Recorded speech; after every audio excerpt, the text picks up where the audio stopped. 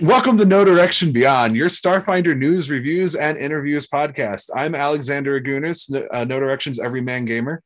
I'm James. I used to write Code Switch. And I'm Vanessa Hoskins. And today we're here with Portents of Peril. The last time we had an episode, we reviewed the Precog class, which is all about seeing into the future. And we have seen the future and know of all the horrible, terrible things that are going to be falling on your Starfinder campaign in the coming months. Isn't that right, Vanessa? Yes. All the terrible things, but they're going to be great and they're going to be glorious. Doom and gloom. Okay, all right. People talk about the sky is falling, right? Mm-hmm. Hyperspace is literally falling. The drift is literally falling. It's great. Everyone's going to be so happy. Like, did you ever realize that you actually don't want faster than light travel? What you actually want is to be ejected from reality while trying to travel faster than light. It's perfect. It's great. Right. Do you want to just see stuff come out of there and just land everywhere, just ruining whatever you had? Great. That's a thing. And so for those of you who are confused beyond recognition and any reasonable level, we're talking about the Drift Crisis, a 1-year massive event in the Starfinder universe that everyone, including you, dear listener, or viewer, if you're watching us live on a Wednesday night, you can participate in your home game, even if you're like, well, we homebrew the adventure and it's still in the packed worlds, but you can still participate. It's so good. It's so cool. And I think you should, because this is just such a huge event. If you are listening to this and you are thinking, I am a Starfinder actual play podcast, and that would be really disruptive, let me tell you, do it. It is memorable and huge, and you want to be a part of it. Definitely. But before we get too far started, we should come clean. No, we got it. We got to come clean. First thing we have to make sure to say is that Paizo gave us an early copy of Drift Crisis to share some of the deets with you. So that's what we're here for. This book is not actually released. I think this is a May release. Is that right, Vanessa? That sounds right. Yeah. So this book is coming out a month after the recording date that we have. And I will announce now that we're going to have John Compton on the show for our next episode where we're going to interview him about Drift Crisis 2. So you're going to have all the details that you need to know to prepare for the biggest tabletop RPG event ever to happen in a living game, across all of Paizo systems. There is not a book that has ever been published by Paizo that resembles what this book is, and I adore this book. I would go out on a limb and say there has not been a book published like this by any tabletop role-playing game. I would agree with you, but I was careful. I tried not to make the general statements that someone could prove me wrong. I want you to prove me. If you are listening to this and you hear my voice right now, and I am telling you no other tabletop role-playing game has done anything like this, I would like you to prove me wrong, because I don't think it exists. This is singular. There are places that Forgotten Realms updated their thing and time jumped, and even Pathfinder, when it went to 2nd edition, said, okay, all those adventure paths we had, yeah, cool, they happened, they're in canon, and now we're moving forward. Sure. Milo V3 in chat says that World of Darkness is very big on doing this type of thing. On 1-year events, this is happening now, and then in a year from now, it's irrelevant. I think that as we share what Drift Crisis is, it's going to become very clear why this is not something that World of Darkness has done. It's very different, because it's a lot of what I've seen of, I'm going to admit to anybody who's listening, my experience with World of Darkness is very limited, but from my understanding of a lot of those types of products, they tend to be it's almost like an organized play special event, like a season type of thing, where it's bigger than that. Yeah, I've never seen a book that was as ambitious as this book is. It's fantastic, yes. But don't let us just try to convince you without any evidence. We're all about evidence-based deets here on No Direction Beyond. Well, and why don't we just give them a hint of what we're should we show them the table of contents? I kind of feel like we should. I think we should. Yeah. So here's the table of contents, and as you can see in there, there's a whole section about 50 pages on just the Drift Crisis, right? There's 50 pages just talking about what is it, how it affects various areas. It goes into Pact Worlds of Skyrim, all these, the Aslanti Star Empire, how all of these different regions of space and major spacefaring organizations in the galaxy are dealing with it. I just bit my tongue. chapter 2 is huge. Chapter 2 is almost 100 pages. Mhm. And It's huge. It just talks about adventures. It's literally like, here is how this affects your adventures going on. Here's where like you might be. So much adventure information, and a lot of it are like broken down on individual like factions, right? Like political space organizations doing things, right? Yeah. Mm-hmm. Yeah. So Or we're just talking about like different other things in there. Yeah. there's like but it definitely breaks it down thematically in the universe. So it's talking about like what the corpse fleet's doing, or what's going on Absalom Station, or refugees from Absalom Station. There's a section called Decoding the Storm. What? Decoding the Storm. Yes. This is great. I'm super excited. There's a lot of great sections in this book. And I think one of the things that's really helpful to know is like, this isn't just a setting book. There are player options. It's like a crazy mix of setting and player options, but also like, it's almost like a setting hack. Like I guess the closest thing I can think of is like, this book would be like if like Owen Casey Stevens doing like a really weird Wild West or like Shadowfinder or something, but instead of being like a complete change to the setting, it adds something on top of it. Mhm. I love. I'm so excited to talk about. And there's this. even options about adapting other older material into this new canon, which I think was very thoughtful. Yeah, I think that's something that one of the things that we're going to touch on. We have a list of topics from the book that we want to talk about. We got to pick what we wanted to do. So everything that we present to you has been curated by the No Direction Beyond team for maximum cohesiveness and enjoyment. And I'm sure you'll hear a lot more about Drift Crisis next time we do our episode with John Compton as well. But in the meantime, we wanted to make sure to give you our thoughts and impressions without having to worry about keeping anybody else happy. So let's get ready. Let's dive in to the Drift Crisis. And the topic that we came up with that we really wanted to do, one of the things that Vanessa was going over in the Drift Crisis chapter of the book, which is like the first chapter that you really dig into, is it's got like sections on how the Drift Crisis affects all of the major star systems in Starfinder, like both the Pack Worlds and Near Space. And we thought it would be a lot of fun if we picked a system and followed them throughout all of the major like settings and like plot hooks and stuff. Honestly, we could have done the Pack Worlds because the Pack Worlds would have been super obvious, but we didn't do the Pack Worlds, did we, team? No, we don't do things easy. No, we don't. Why would we do the Packed Worlds? Hold on, So let me switch page. All right. So the topic that we're going to pick for is the Veskarium. We're going to go through the Veskarium and talk about how the book lays out how the information about the Drift Crisis and how it affects the Veskarium is really laid out. So in the section, one of the things that it does that's really helpful for GMs is that there's like a paragraph about how each planet within that system is dealing with the Drift Crisis. There is an overview about what the Drift Crisis is and some theories about why it happened. So many theories. And yeah, guess there's a what? ton. I'm going to tell him a thing. Can I tell him a thing? Yeah. Mm-hmm. You know what? Never mind. I have a secret, and you'll have to wait to listen to the end of the podcast. I will tell you in 20 minutes. In 20 minutes, I'll tell you the secret. So keep listening. Okay, so I'm going to keep talking about the Scaly Vesk people. Okay, Talk about Scaly Vesk. Yeah. So basically for the Veskarium, there's a paragraph that talks about things that have happened in the as a result of the Drift Crisis in the Veskarium. And it goes from Vesk Prime, which is the homeworld of the Vesk, to each of the planets. And there's even a write-up for the Conqueror's Forge, which is like the, I'm going to call it the not Absalom station of this the system.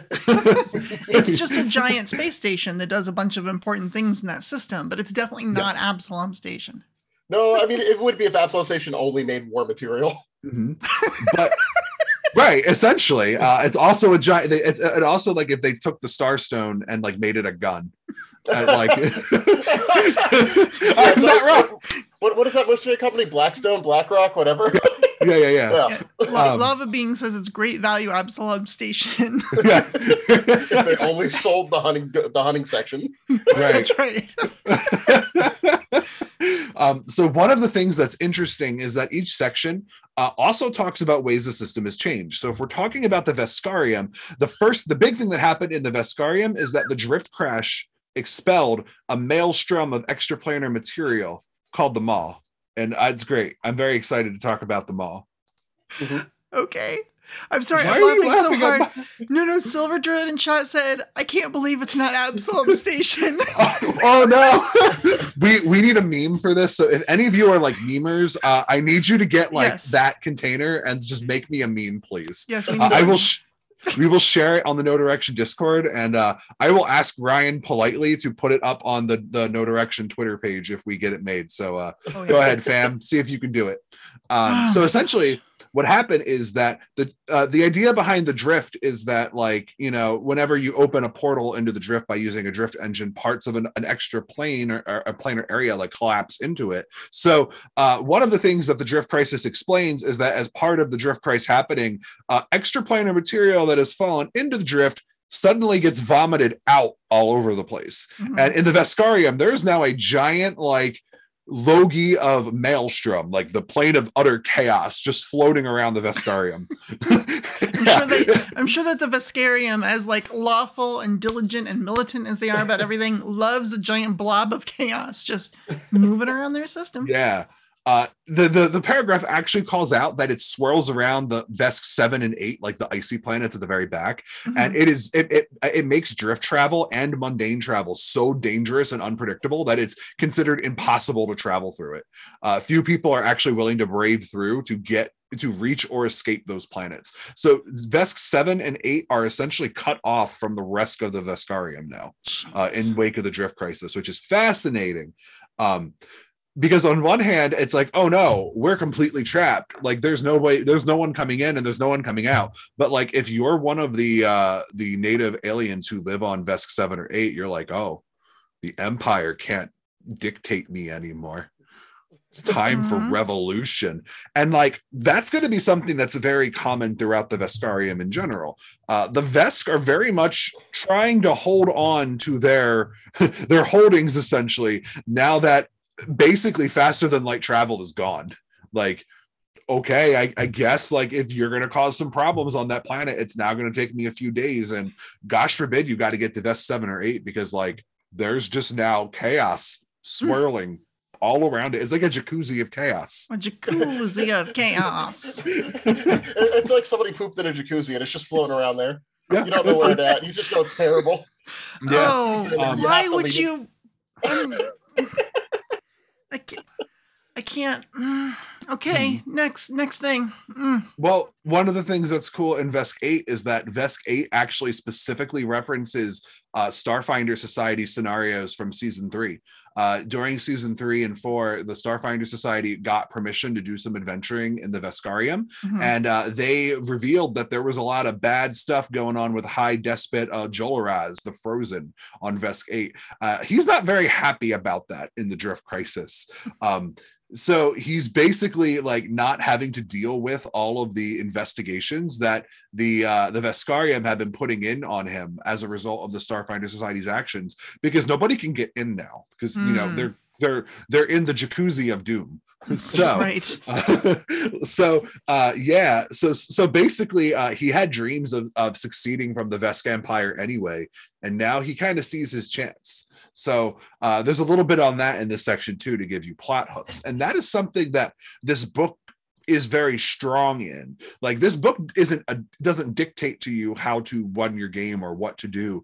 It basically just gives you ideas. Like, here's this thing, now here's how all of these different people are affected by it. At least this part of the book, because later on you get into parts that are like the back part of an old adventure path where there's a paragraph about how to continue it, except that it's like a 3 to 6 page summary complete with mini bestiary and progression and timelines. That sounds like you want to talk about that, James. I will remember this in the future. Oh no. Thank you very much. Alex will remember that. Oh, Yeah, I just I haven't played those games in so long. It yeah, feels so but wrong. you've run a couple of them. Oh no! We'll remember this is a Walking Dead game meme. Oh, that's fair. Yeah. Well, specifically, what I was thinking. Yeah, I was thinking The Wolf Among Us, which is Same company. Yeah, okay. Telltale. Mm-hmm. Telltale Games. Well, there you go. That's what I was looking for. Enough about that, Vanessa. Why don't you tell us a bit about adventures and tell me all about the Patra and why they're the best? I mean, Patra are the best, but specifically, so we're gonna go all the way to the back of the book.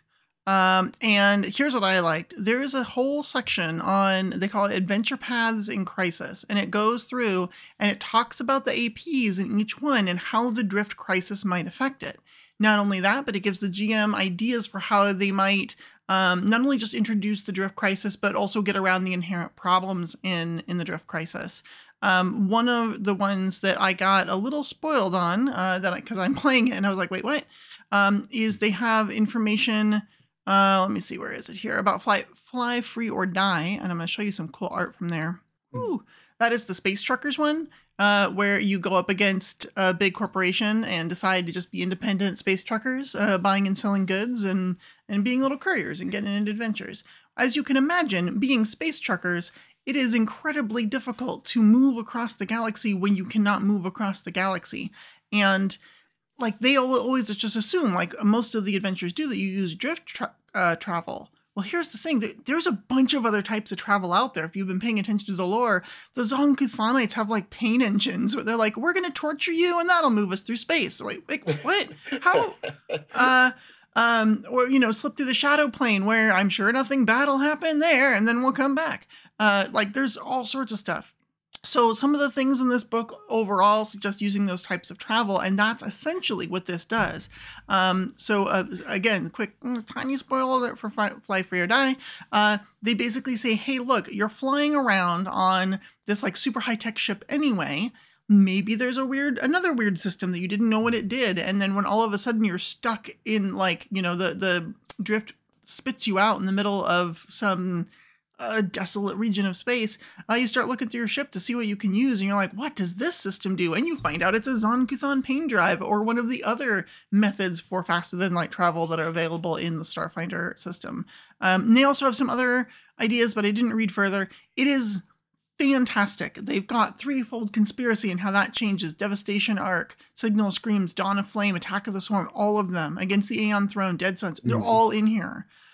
So if there's an adventure path that you're like, well, we're in the middle of it, I don't know how that would happen on Threefold Conspiracy because we're dealing with grays and weird fungus that take over your brain. And you're like, yeah, but this will tell you, here's the parts in the adventure path where you have to travel, or it might have a change, or locations that are key locations that have something bad happen to them because of the drift crisis, and how that might change those parts of the adventure path. It's fantastic.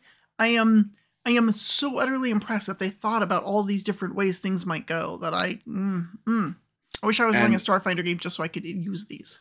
And one of the brilliant things about this book is that because it has custom adventure plots for you, as well as modifications to existing adventure paths. And from what I mentioned earlier, that section in particular is the section that makes this book unlike anything I've ever seen in a tabletop RPG supplement before, because it literally is the best way I could describe it. And I'm sorry, I'm going to flash my nerd card here for a minute, but it reminds me of the affix system for Mythic Pluses in World of Warcraft, where how it works is that you get this item and you slot it into the dungeon and it adds hazards and things that you have to deal with. It takes the dungeon you already know, but adds a whole bunch of extra problems for you to deal with. And that's essentially what the drift crisis is. It's a whole bunch of extra problems for you to deal with.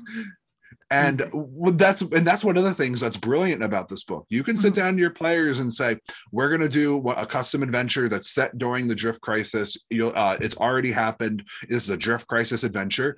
Or you could just sit your players down and say, we're going to play a good old fashioned game of Attack of the Swarm. And oh yeah, by the way, all of this interstellar travel is broken now. The drift crisis happened while you were out there, and now you get to deal with it. And you just throw the curveball at your players. It makes the book feel living. You know what I mean? It's a living world book, in my opinion. It absolutely is. What are your thoughts, James? I thought you were going to talk about Patra Independence, because that's something that you have a lot more chutzpah on than I do.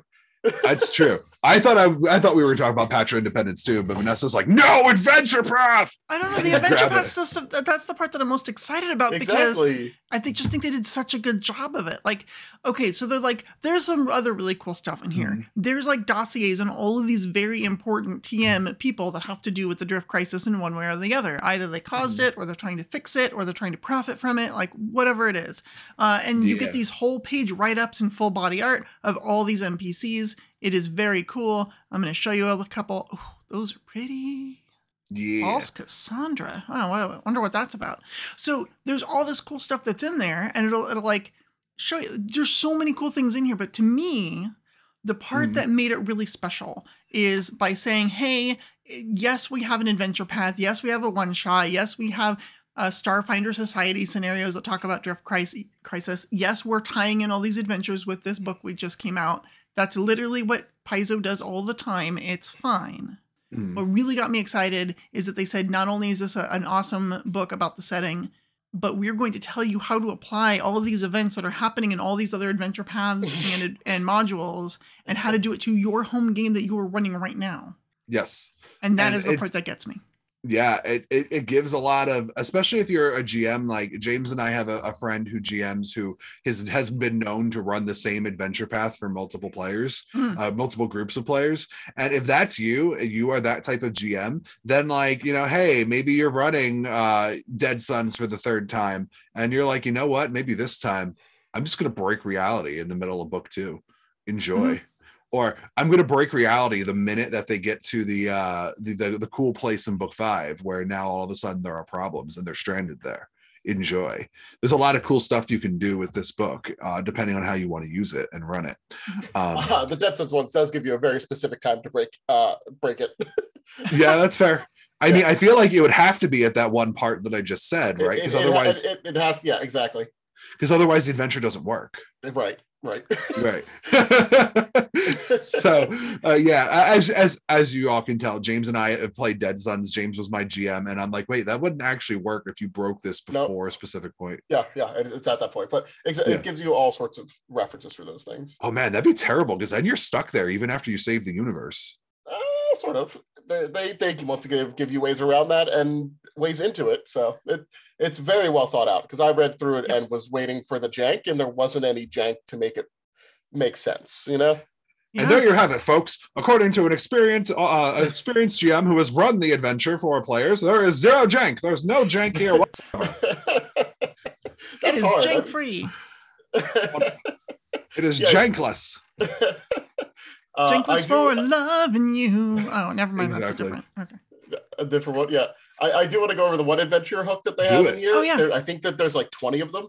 Swarm Salvation, which is just completely separate from the Attack of the Swarm adventure path, but you're just on a planet that has Swarm, and you're losing, and the drift breaks, so they don't get reinforcements. So either you're somebody that comes in from a ship that gets pulled out of the drift onto the planet and is a survivor, or you're one of those survivors that suddenly has a fighting chance because stuff sometimes falls from the sky and your enemies aren't getting reinforcements. And it gives super detailed ways of how the Swarm reacts to any encroachments on their territory and what their goals are in this mini adventure path. And they do give you a level range. It goes from like level 1 to 10. It gives you like how to get allies. It goes over like different phases of a conflict, which I think can be a stumbling block for people, because a lot of people just go, well, I go kill the general. That's not how war works, especially not against the hive mind. And there is also a mini bestiary that goes over what enemies you might want to use for this that are important. And I think by looking at the table of contents, some people thought there's only one section for character options. There's character options in these adventure seeds. Yeah, they're all over the place. There are character options throughout this book. Definitely. One place where there's character options, I'm going to cycle back all the way to Patra Independence, like we talked about like 5 minutes ago. Oh, jeez. Are we still on that? Oh, yeah, it's about the Patras of Independence, just knocking cups of water off the table. Listen, I'm going to take over on that one then, since we're all skipping these poor cat people. I'm doing it just to annoy you, you know.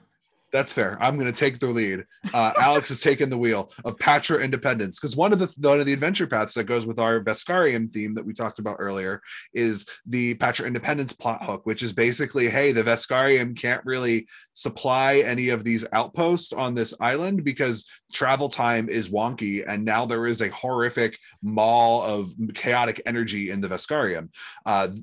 Like Swarm Salvation, this has a level range. This one is level 3 to 12. Its primary takes place on Vesk 6, so it talks a little bit about basically the two sides of this conflict, the Vesk versus the Patra, what everybody's doing and what types of adventures you could do there. There are some where it's like, hey, you want to go storm this Vesk holding and beat them up so that the Patra can break free. Cool. Also, there's just some weird stuff, like the Patra aren't the only sapient creatures on their home world. There are slimes that basically steal people and like infest them as parasites, and you have to deal with those because now there's nobody that can help you get them out. They become a much bigger problem. And there's a section on like what to do, what sort of goals you should have, and there's also a really nice list of Patra weapons called musical weaponry. Musical weaponry. There's the Chernari Singing Coil, which is essentially a spike chain, but on the edge is a flail that when it's swung around, air goes through it, and it makes a pretty singing sound. I thought that was isn't that the Singing Star? Oh yeah, that is all right. That's a Singing Star. That's the one. Yeah. That's the two-handed one. So the Singing Star is like you swing it around. It's got this star on the edge of a chain. And as you swing the star around, air goes through it and makes pretty music. It's almost like a meteor hammer or something, but more spiky. Yeah, it's a meteor hammer. You want to show the art for what the Patra wielding that item looks like? Because it's on page. No, I got it. I'll throw it up there, but I'll throw it up there again.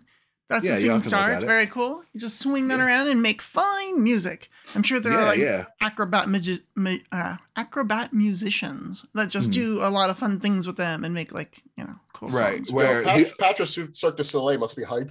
Oh, super hype. And then also you have the Singing Coil, which I mentioned earlier. It's actually, I'm completely wrong. It's basically you take a Tesla style laser gun and you make it sing when it shoots weapons. Oh, it's like a theremin, like a murder theremin. Yeah, it's a murder theremin. Perfect. Yeah, it's exactly what it is. You hit the nail on the head.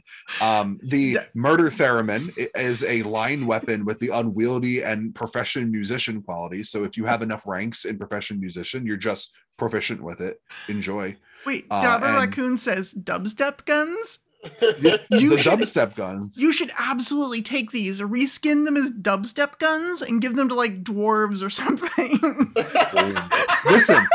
Listen, anybody can wield the dubstep gun. It just matters if you've got the moves. Oh, but only one of them can handle the bass unencumbered. That's right.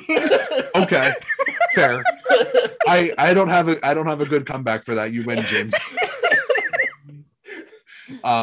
And then if you're using the Singing Star, that has the analog, disarm, reach, trip, and profession musician abilities. So like these are well balanced, really good weapons. Yeah, that's what it does. It means if you have enough ranks that your ranks equal the item's level, they're proficient with it. It's great. Right. Yes. I know. It's so silly. It's just so freaking silly. I love it. There's a scarf, I think, in Armory that has profession dancer. Yeah, you dance real good in the blade. You just twirl your little thing and it kills people. It's the best floor routine ever. Yeah, it's great. I hope just keep laughing now because Asai is definitely going to buy the guitar gun from the book that this quality came in. Oh no. I'm just thinking about those fools who want to play like, Us versus Strawberry Machine Cake or something. And it's like, we're a, I don't know, a gnomish grunge rock band or something, and they all have these freaking musical weapons. Man, I know. It's almost like if somebody wanted to make a scene in an adventure path where the players were in a bar and there was a band on stage and they had to fight the band, like all of a sudden now there are 3 weapons that can do that. Yeah, there's a bunch. Like you could make it really flavorful. It'd be great. Oh my, this is a weapon from Scott Pilgrim. What is it? The first song at the first movie theater was the first song kills the audience. Oh gosh. Uh-huh. Sorry, nerd stuff. Oh my gosh. No, it's good stuff. First song kills the audience. Boom, boom, boom, boom. I love that movie. It's such a good movie. I'm sorry. Yeah, Lava Bing says it would be a battle of the bands. So like absolutely it would. Definitely. A literal battle of the bands. Absolutely. It's so good. I also really liked, man, the other one that I really thought was really cool was the Cracks in the Cosmos storyline. That one Did was you hard to guys? understand. I read that and then my eyes crossed a little bit. It's because Oh. it's so big brain. Mhm. Well, okay, what is it? Well, you see, basically there are like warp lines that appear all over reality because essentially when you use the drift, the planes fall apart, and it kind of goes off the idea that because the planes have been falling apart, this means like now because of the drift crisis, there are literal cracks in reality. Like, Mhm. and it means like there are places where you can just kind of like shimmy on it. I'm doing the worm. Nobody can see this if you're listening later, but if you're Yeah. live, you get to watch It's me great. do the worm. It's great radio. No, it's terrible radio. They call it basically they call it like planar bleed is the term they use in the whole thing, where like the planes are just kind of melting together, and the entire storyline is about the Church of Elortiu, the Arcanumarium, and the Starfinder Society just trying to like learn what these things are. And it's basically like I don't want to spoil the plot hook because it does tell you what's happening, and it's not actually just because of the drift crisis. Someone's trying to take advantage of it. Yeah, And sounds they about give right. you and they give you a couple of different choices that are pretty cool. And it's overall really cool. But what I like about it is that this section has 3 new spells, and you know me, I love a good new spell. And there's a spell What? called I love a good new spell, and there's a spell called Dimensional Crash, and I like Yes. it. Oh, that's a fun one. Yeah, you dimension door to a place. Yes. You take know- damage. Yeah. Okay. Yeah. You instantly Yeah. transfer yourself from your current location to a spot within range that's occupied by another creature, otherwise function dimension door. You take some damage, and they take more damage. Reflex save And for then- half, and you attempt then a you bull bull- rush. Yeah. Yeah. So you like And then- it's so good. It's like a unstable teleport, a spell I wrote but a every- long time ago. What? But every 5 feet you bull rush them, they take more damage. Oh, that's cool. Yeah, Mhm. so you explode there, and then they get pushed away, and the farther they go, the more damage. It's hilarious. I love it. That It's really cool. is really cool. Yeah. So there's also a spell called After Image. All these spells have something to do with teleportation or planar travel. So Yeah. After Image is that you teleport from your current location to another spot within reach, and then you leave behind an image of yourself. It's basically misdirection, but with a teleport component. That's It's very cool.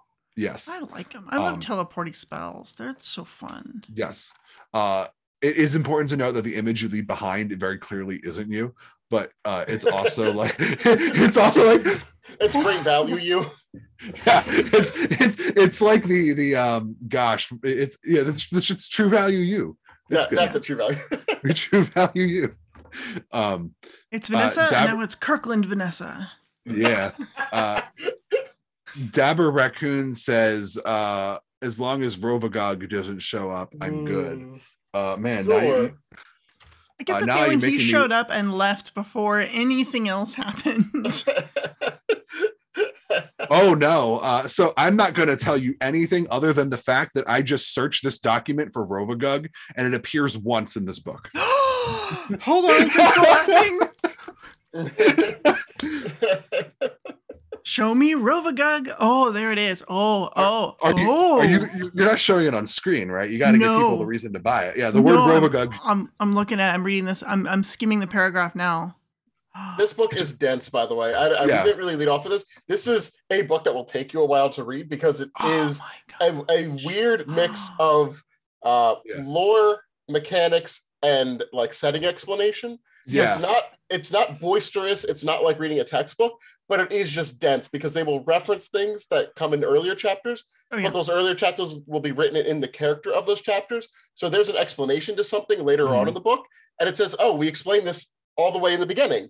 Yes. But we didn't tell you Yeah. what the answer was in the beginning. Yeah, one of the things that's important to know is that in the beginning they treat the drift and why it's happening in character, where like they have theories and speculations, but then in chapter 2 they tell you which one of them is real and which one is the canon reason in universe why the that drift was the crisis- thing I was gonna tell everyone in about 10 minutes, but that's okay. Yeah, That's okay. yeah, they have Oh, all no. these. Yeah, I know they have all these theories, and then in the book, in a different part of the book, they're like, "Hey, hey, do you want to know the secret? I'll tell you the secret. Well, This is what caused the drift. This is what caused it. Go check it out." And they give you a page reference, and you go back, and it's one of the many theories, and you're like, "Holy theory was correct. It's very cool. Yeah. So the thing to keep in mind is that like the book also tells you that as the GM, you get to decide what's true in your game. That is also And true. yeah, so like basically what's going to happen is I imagine going beyond this book, they're probably going to use the canon one that they give for all of their products and their setting assumptions, kind of like how when Pathfinder 2nd edition came out, they canonized endings for every adventure path. Right. So like this book has a canon ending and it already tells you which one is it, but you can also just throw it away. Like when they announced the Drift Crash like forever ago, I came up with a canon reason and incorporated it into my homebrew game. And I was like, yeah, this is a thing that's totally going to happen. I don't know anything about this because this book hasn't come out yet, but I know enough from John Compton talking really candidly about it on Paizo interviews that I can just pretend, and then you guys just won't know. It'll be fine. It's good. Mhm. There is another one of the hooks that I just like as an idea is it's called Drift in Reverse. It is just things coming out of the drift that have gone in and potentially manipulating that on purpose or by accident, and then having to deal with, oh man, this is Cincinnati, Ohio, but we just have like on one hand there's Abaddon, like Abaddon Walmart over there, and then we also have Nirvana Quiznos, and the area between those is just a no man's land, but the rest of the city still has to be Cincinnati. That's fair. Yeah, it's good. Well, yeah, no, it's great. It plays off this idea that the drift has been like sucking in little tiny bits of all these other planes as people enter the drift, and which sounds really dangerous. And from the beginning of the setting, when they announced Starfinder and we're reading how faster than light travel works, I thought that is really that sounds like a long-term bad idea. Like short-term, you're like, sure, whatever. There's a Baylor now in the drift. It probably won't bother you. But like now, years later, we're dealing with Drift Crisis, and so for years, for decades, centuries, millennia, people have been like traveling into the drift and pulling little bits and pieces, and now that the drift is literally gone, it's like it just vomits all this crap out all over the universe, and like you don't know what you're gonna get. It's a box of chocolates that you do not want because they are all cherry. Okay, that was maybe the rudest thing I've heard in a while. I talked about a jacuzzi filled with poop earlier. Character assassination on my cherry chocolates. God, the cherry chocolates are so good. What? Who are my co-hosts? How can you like those? What People world with am taste. I in? Wait, did I go into the drift and come out in like the alternate universe? Next you're gonna tell me you don't like pineapple on pizza when pineapple is the perfect like sweet counterpart to the saltiness of the pizza's cheese. I mean, pineapple's okay on pizza. I love pineapple on pizza, so Food is good. I just today changed my Twitter title to a pineapple emoji and a pizza emoji just to stan pineapple on pizza. Nice. But yeah, so the adventure does also go off, like, what if you had that Abaddon Walmart and Nirvana Quiznos for like 50 years potentially? Like, what happens to the things that are around there from the material plane that suddenly get infused with planar energy? So it's very well thought out in how this impacts, instead of it just being, this is a dumb big war now, just like everything can be. But it does well with the subtlety of how you would like live with that, because the Abaddon forces don't have the ability to go back or do anything, and neither does Nirvana. So you would end up in like just a situation of live and let live, because the people that have the resources are the people that have the planes on there, you know? Mm-hmm. Definitely. I think another thing that's really fun about this book is like it talks a lot of the different sections, like because I was reading through a lot of the planets, because I admit I was curious. I too really wanted to know how the Berneri homeworld was dealing with this problem, or what exactly do those poor little the mollusk people who wear the happy masks. I don't know if they're actually happy masks. We have a player. Yeah, the Embry. We have a friend in our Starfinder society who only wears happy face masks to try to be less concerning to more fleshy people. But regardless of that, like it talks about how all of them deal with it. And one of the things you realize very quickly is that like in a drift world, a lot of these planets just kind of hyper specialized on like one product that their planet was really good at creating. And now all of a sudden you're like, well, I guess you can't do drift travel anymore. So you're on the chair planet stuck with chairs and don't have food. or if you're the hell slugs, you have hell magic that gets you through. Yeah. Right.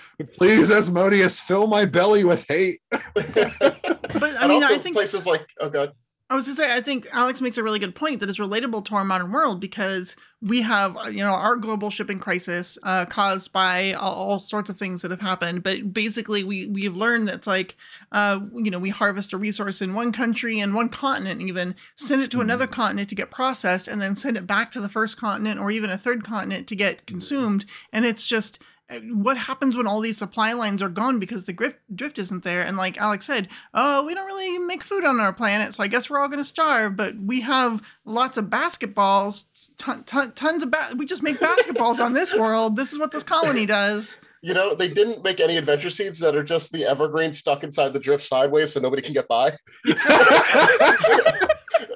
They should have. They should have. That was a missed opportunity. Oh my god. I love it, man. What is the cryptocurrency planet going to do? They have nothing but Oh, they just have apes. They're so hungry.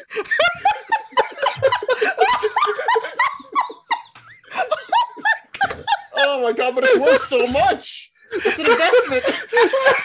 Nobody messes my stomach. So does food. Oh my god, we're all right. Wow. Mark, I can prove that I own this not food. It's fine. What do you mean I can't use my ape to buy the last cheeseburger on this planet? Do you know how much this is worth? What do you mean you don't take this crypto protocol? This is nonsense. Oh my god. But yeah, so this book is a lot of fun. But I think we talked a lot about the cool setting info. Let's talk a little bit more about the player options, because in addition to sprinkling player options throughout each of the planets, there's a good section where it's just like, hey kid, you want some class options? And it gives you some. They're all through here though. I you know what, my problem is like that NFT gag was so funny that like my body is just like not processing what it needs to process anymore. Like I don't, I kid you not, like I'm sitting here looking through the book trying to remember where the player options are, and like, too funny, my brain has taken all of that information and dumped it. Hey, in the spirit of the chaos that is this show, remember how you were talking about like just standing there and all of a sudden a bunch of crap comes flying out of the sky and you're like, this is from a different dimension. There's a whole section of secret treasures that has just tables upon tables of stuff that just might appear out of wherever, because reality broke and then bounce back. That's so good. I want a random table that tells me what types of things I can drop on Dustin's head. Yeah, a hard drive with bootleg copies of Notorious Abyssal Head Concert, where dozens were killed in a riot. Oh, geez, there's a snuff film. Oh, it's a battle of the bands. Talk about it. It's just really cool. There's like just so much good stuff in here. There is. This book is wonderful. Gosh, like I said earlier, usually I try to find something where I can offer some constructive criticism, because I like being able to give some feedback on stuff that might need changing. But like, I don't even know what I would like. This book is just so different from anything Paizo has ever published. I'm going to be bold, and anybody in chat or any of my co-hosts are free to disagree with me, but I'm going to go ahead and say that I think that this is the best setting book Paizo has ever put out. I think that there are some Lost Omen books that come close. Grand Bazaar is phenomenal, for example. So is Legends. But like, Wayne Geekspan's book is amazing. Yeah, I think this one is the best. Like, this is the best Starfinder one by far. It just has so much good information. There's also some fun gear. There's something called a mood goo emitter. I'm not going to tell you what it does. I want to just let that sit with you. I'm going to show you the page really quick, and if you're fast about it, you can see that's there on the left. It's like a little gun with a little canister coming out. It's all purpley, and it's a mood goo emitter. What? There's so many cool things in here. Oh, I found it. I found the player options. All right, yeah, I'm happy now. Okay, ready. I'm gonna say two things exist, and then I'm gonna go into detail on a third. Okay. The first thing is there is a drift mystic connection. If you're mystic, if you are connected to the drift, it exists.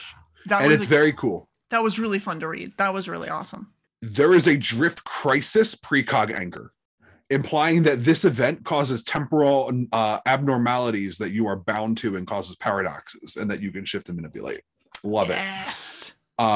Also, there is an entire spread of precog temporal anomalies, which is like their cool thing they pick every level.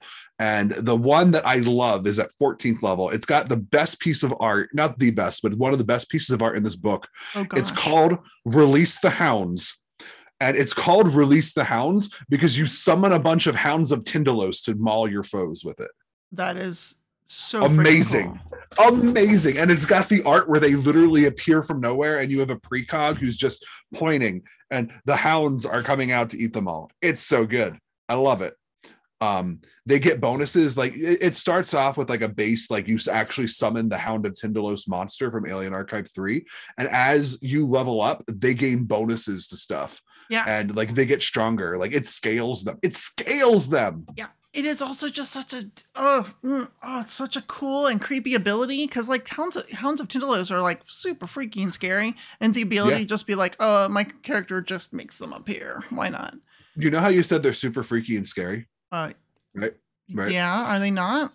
Oh no, they are. But every time you use that temporal anomaly, there is a 5% chance that you accidentally summon a thing from beyond time, the monster called the thing from beyond time instead, and it comes out and tries to kill you. So basically, you roll the d20, and if you roll the 1, that's a drawback. That's a drawback. Yeah. No, listen. I don't care if I summon the thing from beyond time. That is future me's problem. I am a precog. I deal with that every day. It's fine. Good stuff. There is some really cool stuff in here for witch warpers as well. Oh, shoot, where is it? There it is. Alternate class feature called Plunderer of Worlds. Oh my gosh, I love that name. It's so good. You'll have to read about it. I'm not going to spoil it for you. I just want you to sit with that. Plunderer of Worlds. It's just very cool. James is, by the way, James's power went out. So he dropped from the stream, but that's okay because we love him. But I thought I should mention it because it sounds like he may not be coming back anytime soon. So literally, he tried to use the Hounds of Tindalos and he got the 5. He's dealing with a thing from beyond time now. Sorry, James. Sorry about the thing beyond time. I think he is in chat though. Yeah, he is in chat, so that's cool. And you should be too. If you are listening to this on a podcast and you are like, what is happening in chat? That sounds like a lot of fun. You should join us on Wednesday nights. We do a show once a month for No Direction Beyond, and you should join us. And then you can chat and you can ask us questions and you can make silly jokes that we talk about on air. Yes, absolutely. We do.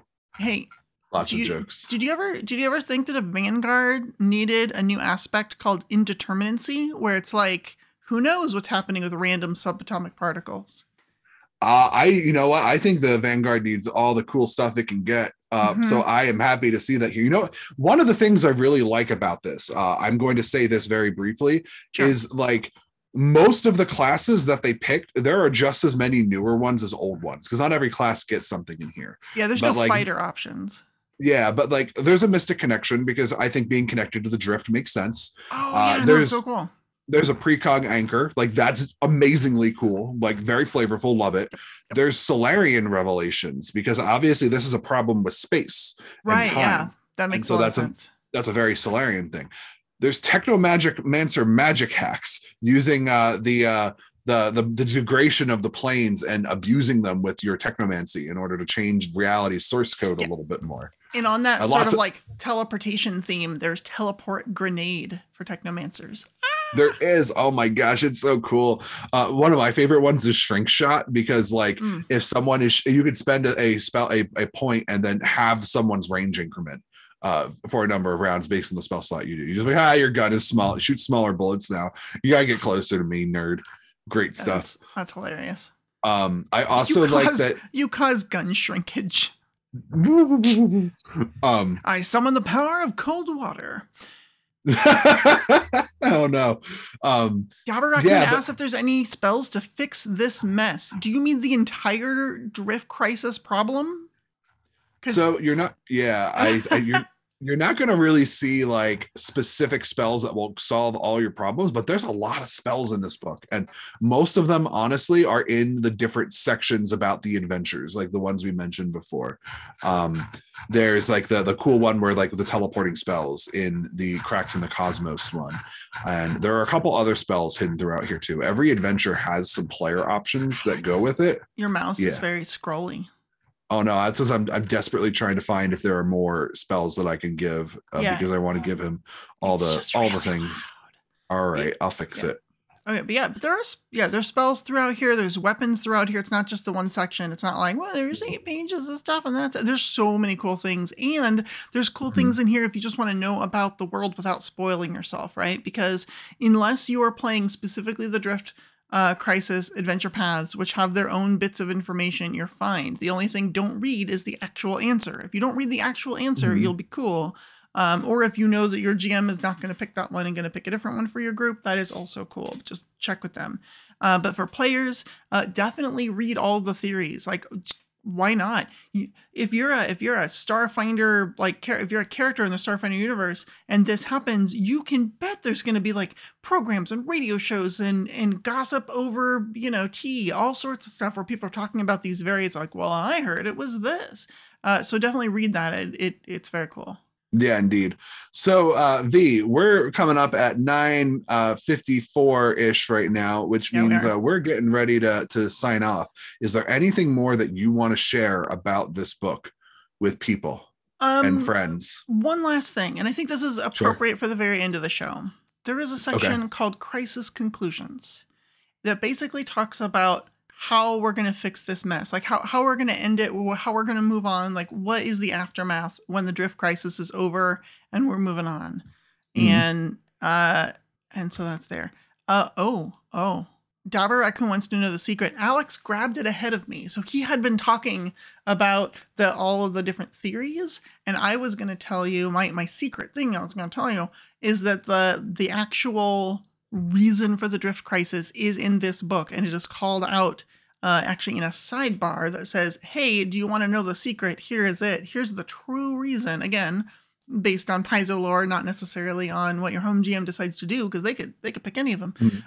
But here's the canonical reason that the Drift Crisis happened, and I think that is super cool. As soon as I saw it, I was like, yes, I want to know all the secrets. Thank you. I will give them something more then so they don't feel cheated by me messing up your reveal. That's right. Page 168 starts listing stat blocks for the reason. And there's lots of monsters that you can use if you actually want to use the canon reason. Oh, yeah. So I won't show it. But yeah, there's a bunch of monsters in here. There's a bunch of monsters for a lot of things. There's actually one I did want to show. Hold on. This is the last thing we'll do. So we've got Skittermanders, and everyone loves those. Those are cuddly little guys. They're awesome. Mm-hmm.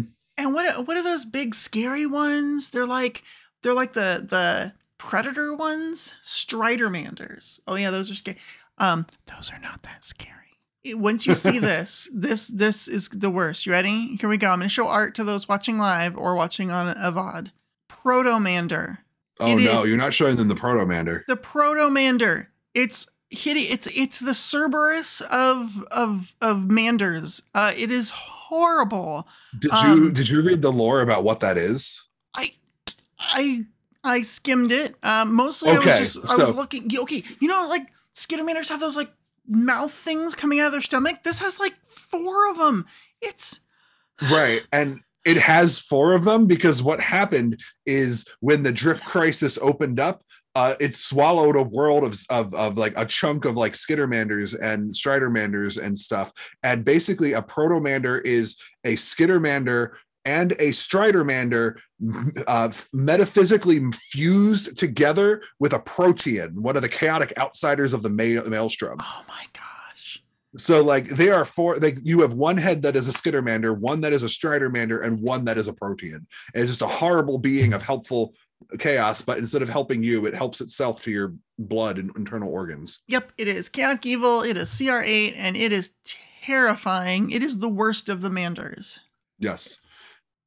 All right. It is 100% the worst of the Manders. He's 100% the worst of the Manders. All right, I'm really looking forward to seeing how this book is received, and I really hope that folks implement it because it is just very cool. And I can imagine like all of the fun stories that we tell, right? Because it's like, well, if I'm in a Starfinder game and you're in a Starfinder game, but they're not the same game, we can compare notes as players or GMs and be like, oh, what happened in your game? Oh, this happened and we did this. Oh, that's really cool. In our game, we were actually in the middle of like travel episodes, so we just got dumped into space and we had to do all this stuff and flag people down, and then like they boarded our ship and we had to fight them off, and like it's just like the stories that come out of this are just going to be fantastic. And to me, like that's why I play games, right? That's why I play role-playing games, is the stories. I just love the stories. And I think that this is going to incite a lot of very memorable stories for a lot of people who are going to be like, remember when the drift crashed and like had a big old crisis and freaked everyone out? And that's why I love this book. It's so good. I highly recommend it. Make sure that you pick it up when it comes live. And if you want to know more about it from the mouth of one of the designers who worked on it, Yes. make sure you join us next time on No Direction Beyond, because we will have John Compton available for our interview, which is really weird because we usually don't tell you what our episodes are going to be like weeks in advance. But here you go. That's what it is. Make sure you come watch us live on that night. Check out our Discords that will tell you everything that happens ever for always. For precogs, right? We can do that. I can promise that, right?